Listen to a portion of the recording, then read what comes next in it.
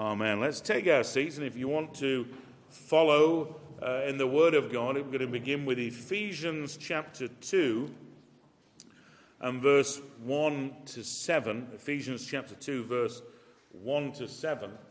The title of the sermon, and let me just say, all good sermons have titles. All good sermons have titles. And the title here is The 3 R's of Biblical Evangelism. The 3 R's of Biblical Evangelism. I'm going to read Ephesians 2 in a moment from 1 to 7. And I learned this from the Puritans years ago, that they said a scheme to understand the gospel are these 3 R's. And we're going to learn what those 3 R's are. And I wonder if you can be thinking, I wonder if I know what the R's are. And let's see if you're right with your R's or not. It's important that preachers rely on the Holy Spirit in preaching. Am I prepared? Absolutely. If you took the notes off me and said you can't use these notes, I could still preach. But it's important that a preacher's prepared in prayer and in the Word. A preacher that fails to put time in preparation, that man is as good as finished before God. Because we don't rely upon natural gifting. We rely upon much study in the Word of God to bring the best food to the people of God. Would you agree? You know if you're, especially those who are more newly married, you know if your wife has really put a lot of effort in with that meal, don't you?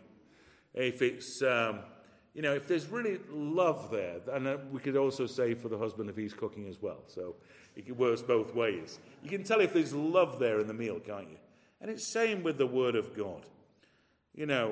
So let's hear Ephesians chapter 2, verses 1 to 7. And you who were dead in the trespasses and sins in which you once walked, following the course of this world, following the prince of the power of the air, the spirit that is now at work in the sons of disobedience, among whom we all once lived in the passions of our flesh, carrying out the desires of the body and the mind, and were by nature children of wrath, like the rest of mankind. But God, being rich in mercy, because of the great love with which He loved us, even when we were dead in our trespasses, made us alive together with Christ. By grace you have been saved, and raised us up with Him, and seated us with Him in the heavenly places in Christ Jesus, so that in the coming ages He might show the immeasurable riches of His grace in kindness toward us in Christ Jesus. I wonder in heaven, in the presence of Christ, if those verses were read out, how we would respond. Would we respond in silence and just sit there and think that's very interesting? It's interesting, isn't it, that in heaven we'll be fully liberated and there'll be a joy welling up. I mean, what good news this is. You once were dead. You once lived like that. You once were this, but God, He's rescued us. This room is full of but Gods. Amen. Look at the person behind you. There's a but God behind you, not literally, not behind the wall, but it's the but God, the interventions of God. The gospel is supernatural. And if you've been supernaturally changed by the power of the Holy Spirit to convince you of the eternality of Jesus Christ, and being brought to bow before God the Father, you will keep running the race. Who gets to heaven? Who goes to heaven? Jesus tells us. But those who endure to the end, they will be saved. Over the years, I've seen many people fall to one side. People become members. And then you wonder sometimes 15 years later, where are they? The people who go to heaven is the people who keep on running, in season, out of season. I got back very late last night. We had a very challenging presbytery meeting all day. I was up early in the morning, got back late at night. I come here from the hospital. And I said to Maria, I remember one of the elders said to me years ago at our presbytery, Kevin, you've got to preach the word in season and out of season. But what I heard was, you need to preach the word in season and in season. You put aside, who cares about the out of season? And I felt this morning, I said, Maria, could we pray together? I feel I've got to preach out of season. I feel heavy from the things we were dealing with yesterday as a presbytery. I have had little time to really go over and over. I've gone over and over during the week. So we have to preach in season and out of season. We have to live our lives in season and out of season. We have to live our lives out of season when it's convenient for you and when it's not convenient for you. We keep gathering, we keep worshipping God, we keep reading the Bible, praying, encouraging one another. And so we're going to get to the first R this morning, which I'm sure you've already come up with. The first R from the Word of God, and I've not come up with this, the Puritans used to teach this, is the word ruin. What is it? It's the word ruin. Now, one of my family members recently contacted me and said, do you know any websites that you can point me to know how to evangelize people? Well, I said, well, it's not really websites we need. It's the Word of God and prayer. I'm not sure I gave them the answer they really wanted, but it's true. And what we're going to have this morning, we're going to have a little scheme that we can use to actually explain the gospel to people. The first one is ruin. What do we find in chapter 2 and verse 1? And the first R is ruin. And you who were dead. Boy, dead? You can't get any worse than that, can you? Have you been to a funeral recently of a close family member? Have you seen a dead body recently? Some people in Britain today, they've never even seen a dead body. That wasn't true in the 19th century. But today, it can be more common. But if you see a dead body, what you see is the person you knew, they're not there anymore. The eyes just stare up, but they're not there. And you who were dead, Paul writes, dead in the trespasses and sins. So we need to revisit for us the impact of the fall of Adam upon all mankind. Because we're constantly bombarded with the message of the BBC. And what does the BBC present? And you are a good little boy. And you're a good little girl. And you wouldn't do anything wrong, would you? You wouldn't go and steal and murder someone, would you? Well, that's a shock, because how can a good person do something like that? If they're good, then it must be a social problem. It must be because they're brought up in Sheffield that there's a problem. If they lived in Surrey, this would never have happened. And that's the kind of message in the BBC. But the Word of God says that mankind are ruined. British people are ruined by sin. Well, okay, oh boy, we've got universities all over the place. We don't care about that, whether you can be an educated enemy of God. The fact is, we are all ruined and we are dead in our trespasses and sins. If you want to know whether this is true, after the service and you drive home, why don't you knock on 2 or 3 doors near your house and say, can I just discuss with you what I've just heard at church? And you'll find by their response whether this is true or not. You were dead in the trespasses and sins. But listen, here's a little bit of a glimmer of good news before we've even come to the gospel. It says, Paul writes to the church, in which you once walked. Isn't that great? If you look at your life this morning, are you walking differently now to what you walked before you were saved and had faith in Jesus? If the answer is no, I still go to those same nightclubs, and I love my nightclubs on Saturday night. I'm shattered when I come to church, but you've got to say, well, has your walk changed? Because the gospel will change things. You will lose friendships when you come to Christ. You think, well, how can that happen? I'm a good person. I'm a nice person. Yes, you are, but once the light of the gospel comes into you and you are changed, you're no longer dead, people won't like you. But it says, and you were dead in the trespasses and sins in which you once walked. So your walk changes. So man is ruined, and it says, following the prince of the power of the air, the spirit that is now at work in the sons of disobedience. So people who are dead in their sins, who are ruined by sin, they are disobedient. They hate obedience. They hate submission to one another. Don't tell me what to do.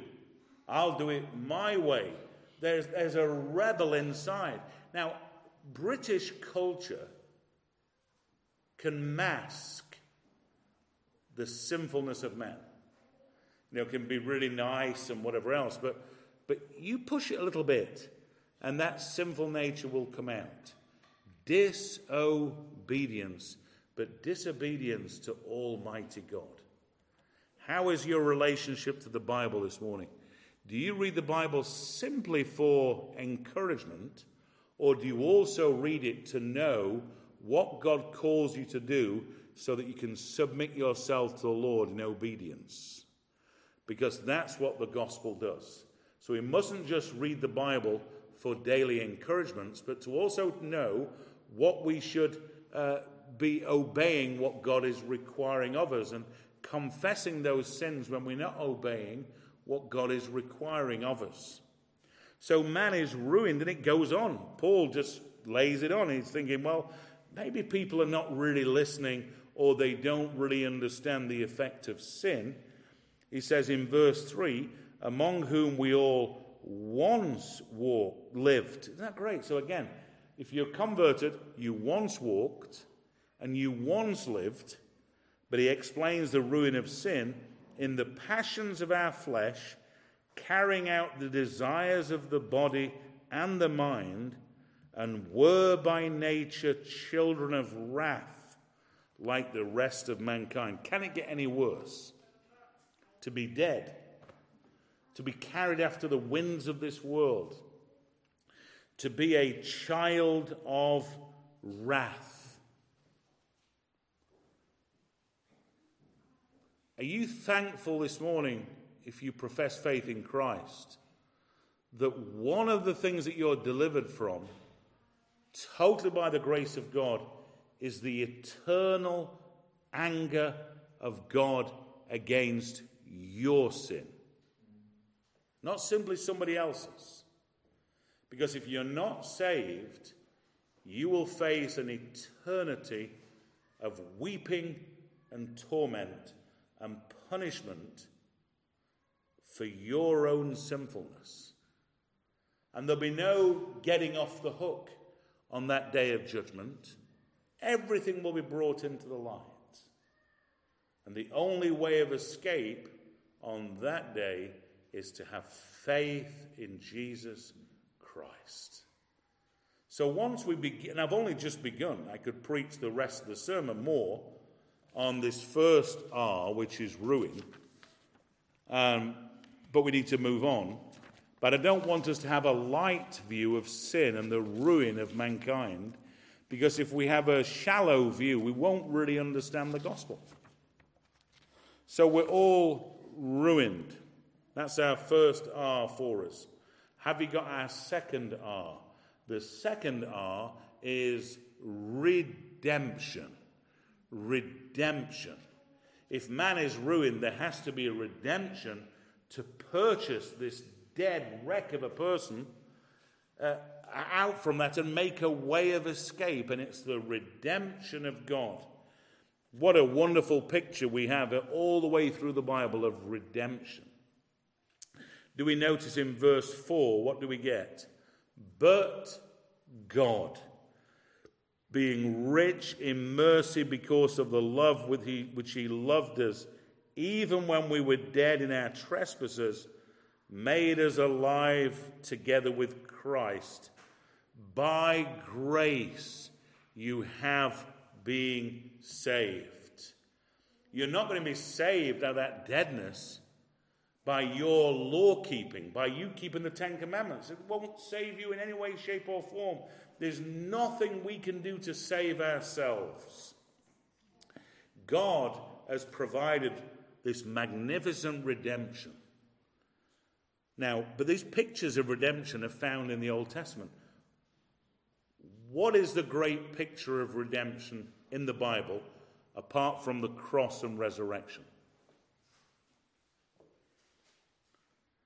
It's the redemption of Israel out of Egypt. Can you imagine that? God gathered a people for himself. It only began with one man. His name was Abraham. And one day the Lord took him out, and he was really struggling to really believe all that God was promising. And the Lord said, look towards the stars. And he saw millions of stars. And God had said, you're going to have a son, and the son hadn't been seen. And the Lord said, so shall your seed be.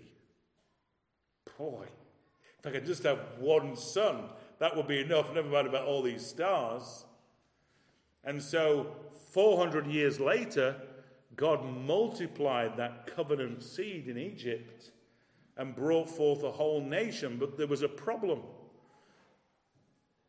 The Israelites were in slavery in Egypt. So God raised up a man.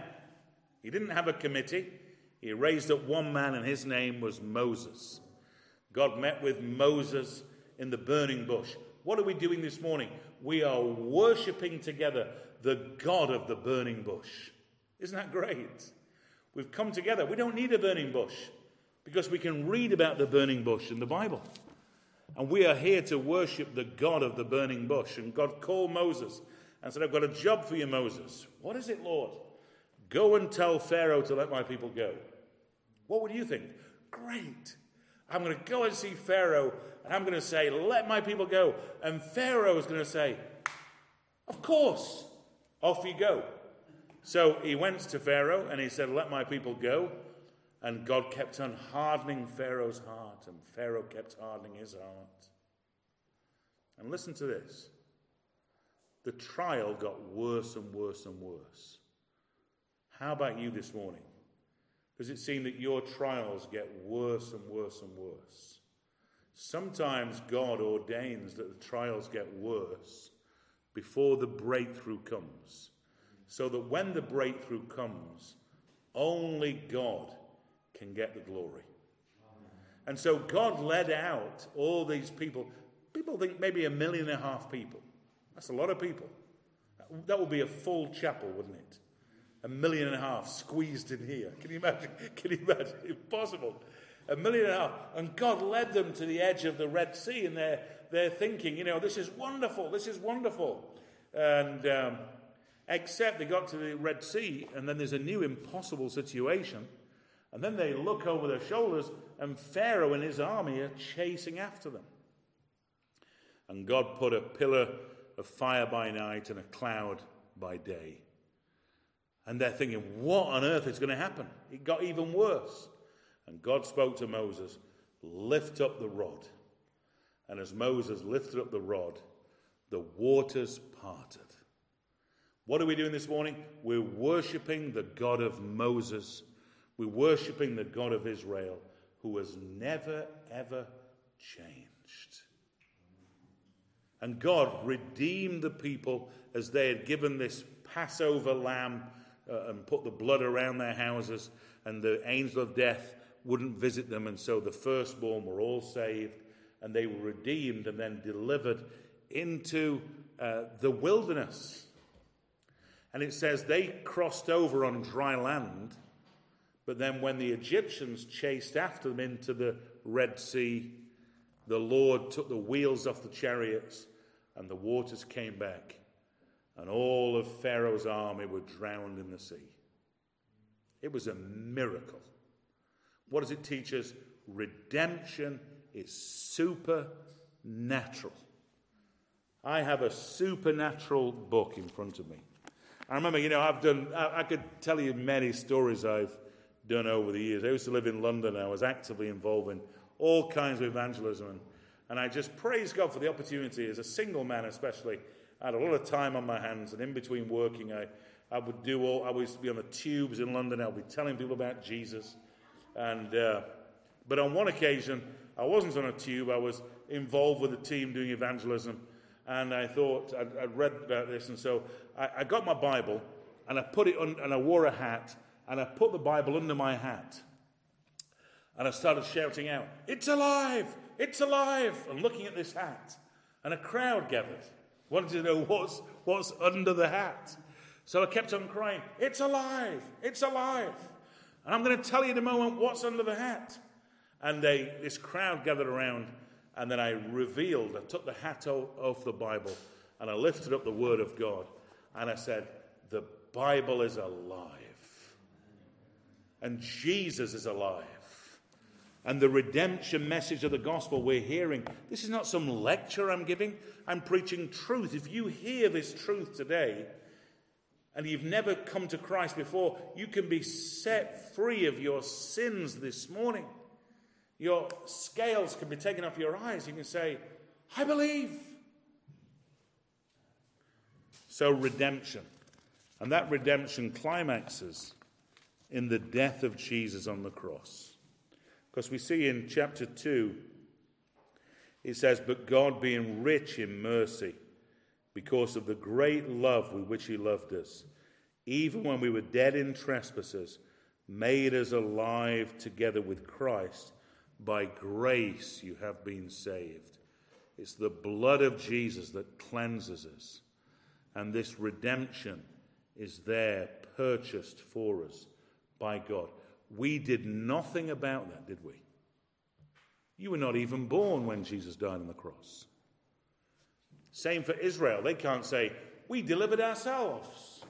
We put our armbands on and we swam across the Red Sea." No. No, God delivers us. Our third and last heading, I'm sure you've got it already. The first R is ruin. The second R is redemption. But the third and last heading is regeneration. Regeneration.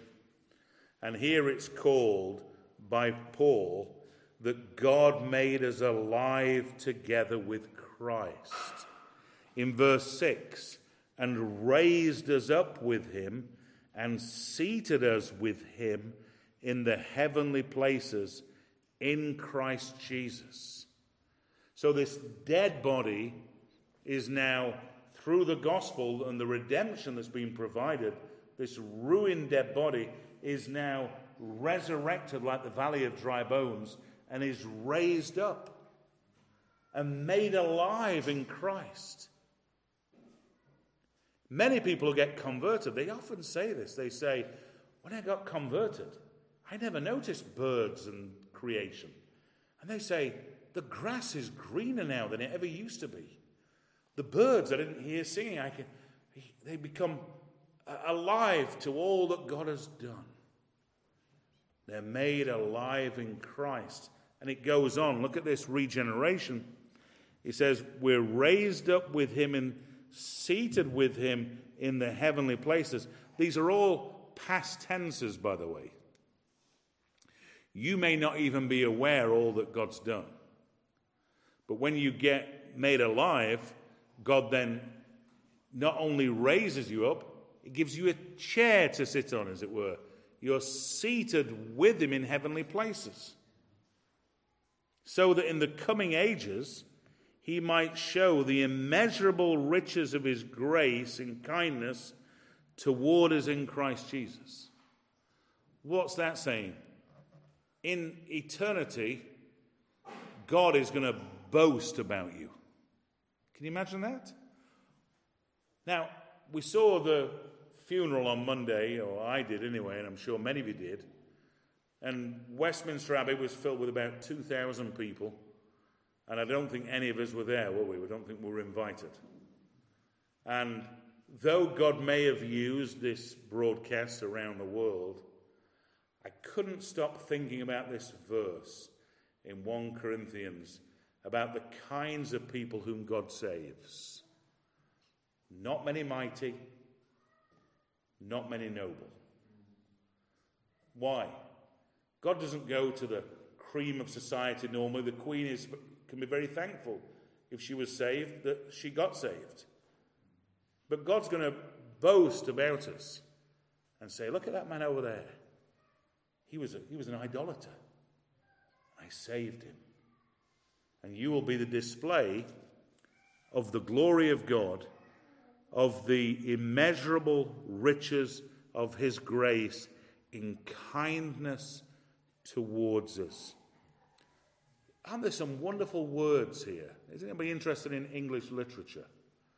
You know, words like love, all describing God's work, mercy, kindness. That's what we should be like with one another.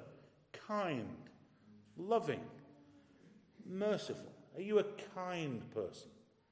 If you're not, remember this, God is. And if you've come to Christ, that's an example of the Lord's kindness. And it's not just as a sermon in this service. One day, for those who are saved, we're going to taste and see the kindness of God for all eternity. When we've been there 10,000 years, bright, shining as the sun, and we look to the throne of God and we see the resurrected Lamb. You're looking forward to that. I think it's important that we have a reminder of that the focus of heaven is not a reunion with lost ones whom you've loved, who've gone ahead to heaven. You know, it's not a reunion, first and foremost. It's a reunion with our heavenly husband, Jesus Christ. We're going to be focused on Christ in heaven. And when we've been there 10,000 years, bright, shining as a sun, we'll never weary of looking to Christ and then bursting in praise and singing of the redemption of the Lamb of God, which we read about, that the church sings in Revelation. Thou art worthy, O Lamb of God.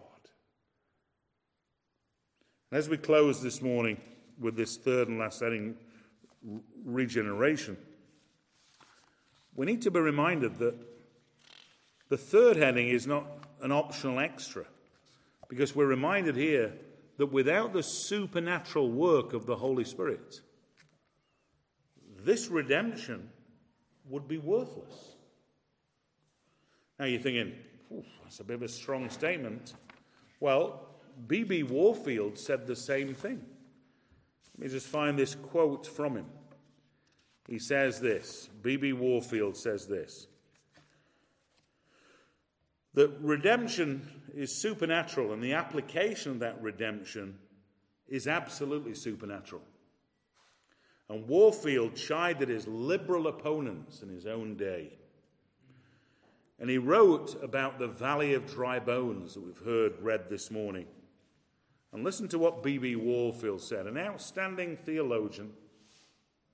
He said, what benefit is there in proclaiming even the greatest of redemptions? How shall we stand and cry, O ye dry bones, hear the word of the Lord?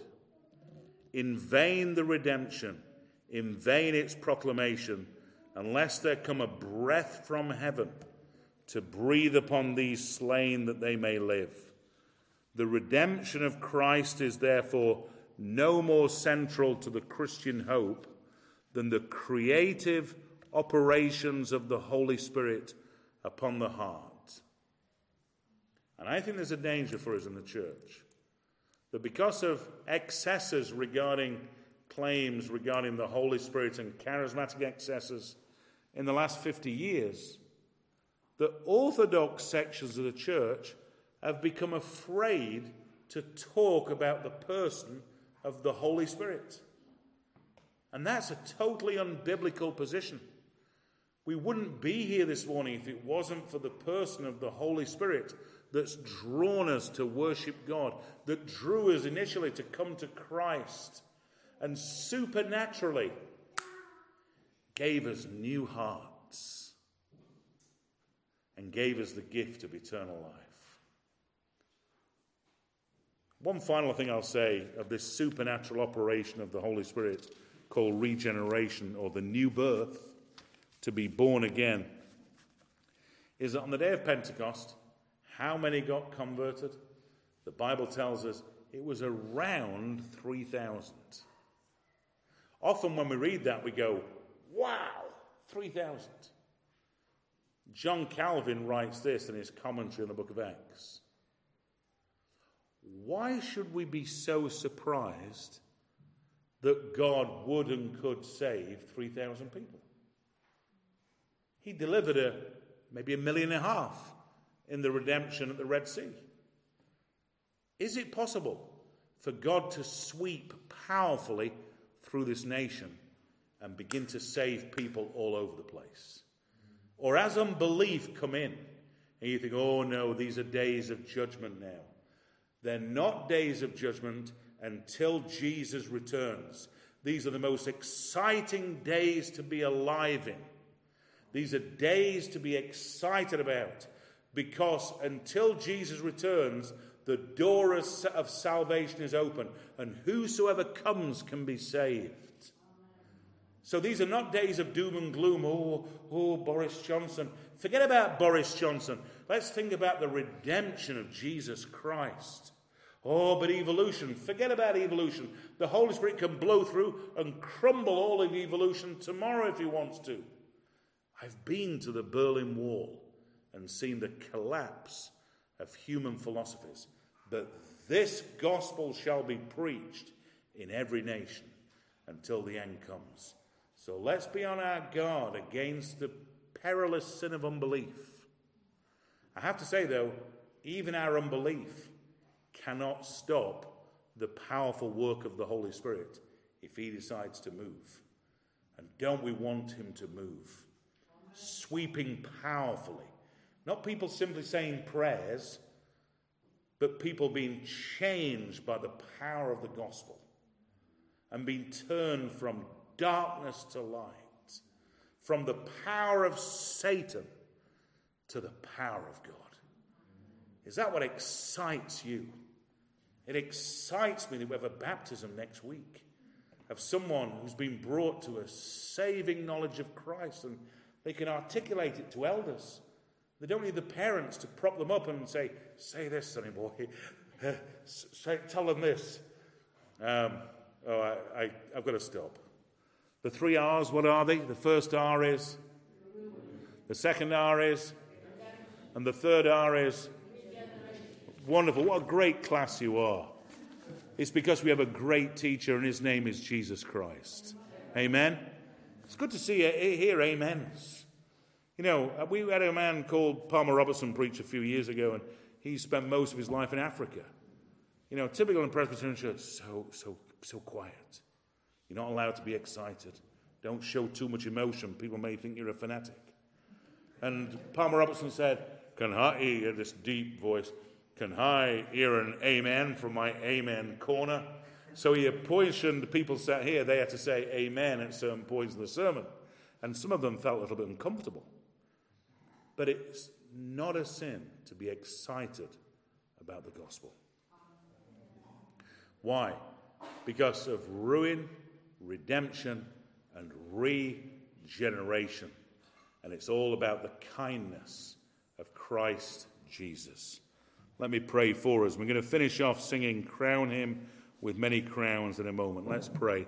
Father in heaven, we thank you that we're going to be praying the Lord's Prayer in a moment and reminding us of this great forgiveness of sins, and help us to be kind and that we could forgive other people, whoever's harmed us. Help us to be quick to forgive, to be full of the love of Christ. And Father, we thank you for this great gospel that we've heard about this morning.